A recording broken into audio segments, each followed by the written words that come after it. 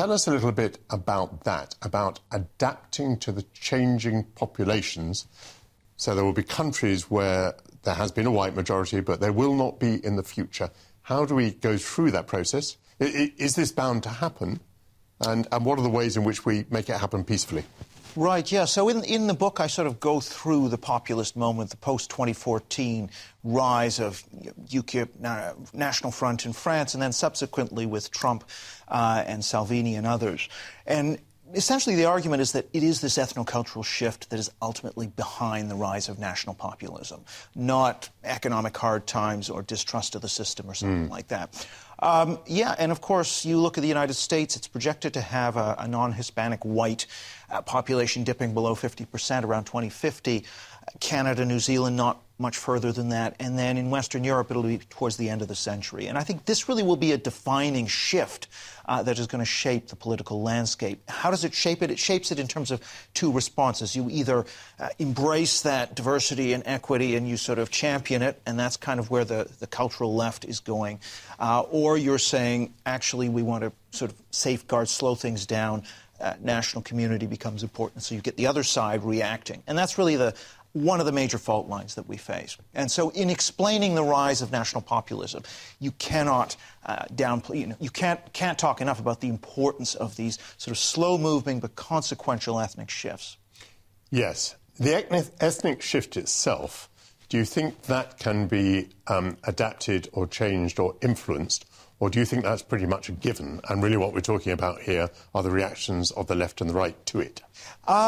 It's not a given in the sense that the pace of immigration, the scale of immigration can shape the speed of that transformation. And also, clearly, the assimilation process and melting process through intermarriage is also occurring. So what it is really about is about the speed of migration and the increase of diversity on the back of that versus the speed of assimilation and the decrease of diversity on the back of that, and where the balance of those two things should be.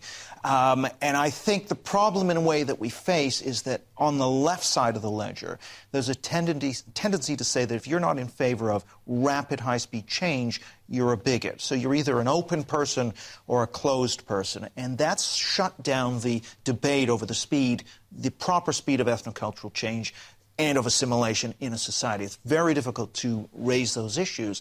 So the only people who can raise them are populists like Donald Trump or Matteo Salvini. And that is why, one of the reasons we've seen the rise of populism, because they are talking about things that the mainstream is too scared to talk about. You talked about the rise of populism in 2014. You gave some examples. Is that because you think the rise of populism is over, or has it stabilised? What's your view on that? No, I think it's a feature of the system that we have now because of this ethnocultural shift and the taboos around talking about it. Amongst elite centrist parties, there is an opportunity for national populists who are willing to have that conversation and press that issue.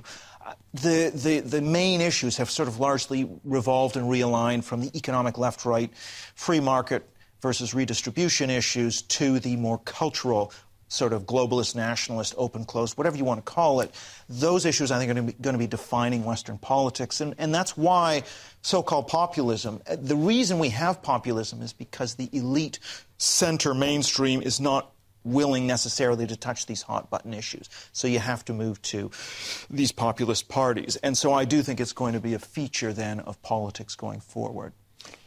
Back in the 1980s, I was campaigning in Birmingham, where there had already been very considerable population shifts. And I was very struck by a thing that a voter said to me, a white voter.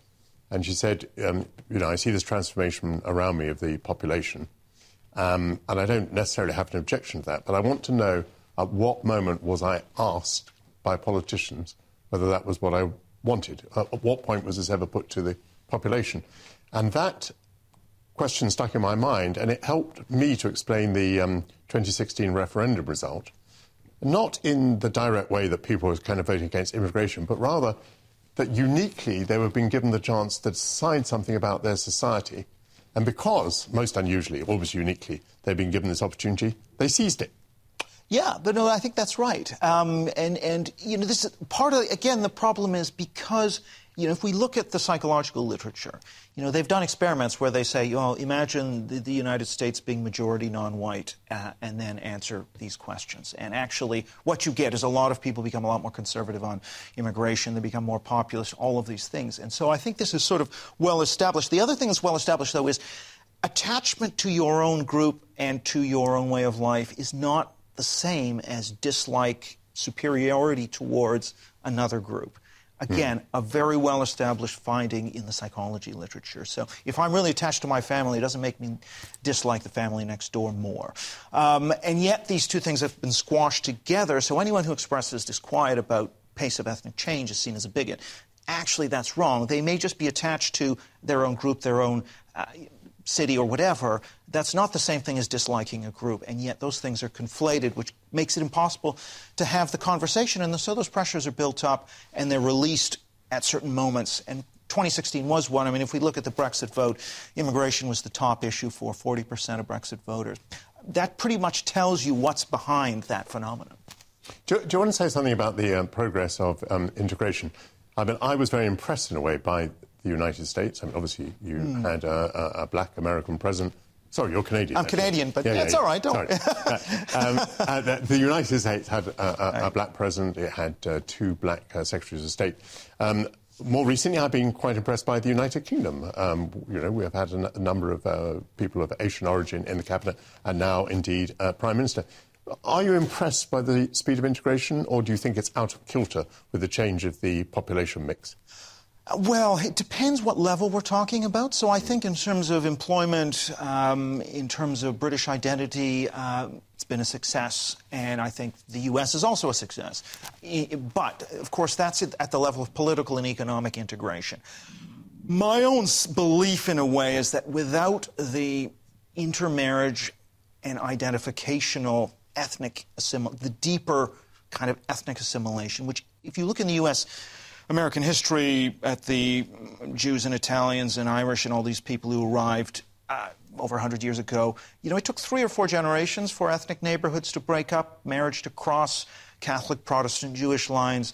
I think for that deeper ethnic assimilation, we're talking sort of 3-4 generations. And so that's why, even though you can have successful economic and political integration, without that deeper integration, you're going to get these pressures around to people seeing and not feeling familiar in a particular environment. So, yes, long-term, their assimilation is going to happen, but in the medium term, we're going to get pressures around it. So, that's how much we try and sell your home for. That's great. Thanks. Change of subject. You've written quite interestingly on the origins of wokery. Now, people might not think that the origins matter very much, but there is academic debate about this. And one of the reasons it's important to understand the origin is perhaps then one could understand the best way to counter it, if you were inclined to counter it. Do you want to say a word about that? Well, yeah, sure. I mean, the first thing to say is just a quick definition for people. Wokeness, making sacred of historically marginalized race, gender, and sexual identity groups. That's wokeness. Sacred, yeah, that's right. Making it sacred. And it's tied to an ideology which I call cultural socialism, which is that you have to have equal outcomes for historically marginalized race, gender, and sexual identity groups, and harm protection, including psychological protection from offense or emotional safety. So that's wokeness. Where does it come from? I think there's there's a couple of books out recently. Chris Rufo's America's Cultural Revolution. There's another book by a writer called Richard Hanania on the origins of woke. And there's really two views on this, but I think there's really two pathways. And the one is more about cancel culture, and the other is more about critical race, radical gender theory and ideology. If we take cancel culture, that actually comes more through a sort of incremental evolutionary process, starting with well-intended, this idea of preventing discrimination, but then that becomes, your workforce isn't mirroring the population, you need quotas and timetables, or it's, we have to be sensitive to different groups, and that then becomes hypersensitivity. You are criticizing the supreme leader of Iran. That's Islamophobia. That's making the workplace a hostile environment. So this is the slow ratcheting effect. That explains kind of political correctness. It explains some of the things that occur within the woke corporation, so to speak, and cancel culture. people being fired for faux pas. But then you have the sort of critical race theory stuff, which has more of a kind of revolutionary post-Marxist input. So the left, new left, giving up on class, moving to identity as the new source of radical social change. In the 1960s, Herbert Marcuse and the New Left, Black Panther movement, third world socialism, and all that kind of radicalism, which then feeds through into critical race theory and radical feminism, and then eventually winds up in terms of, DEI and, the content of some of the radical DEI, and also the teaching in schools and defund the police movement. So you have these kind of two strands, if you like, one that's more about cancel culture, one that's more about critical race and gender ideology, but they kind of now are overlapping in many ways.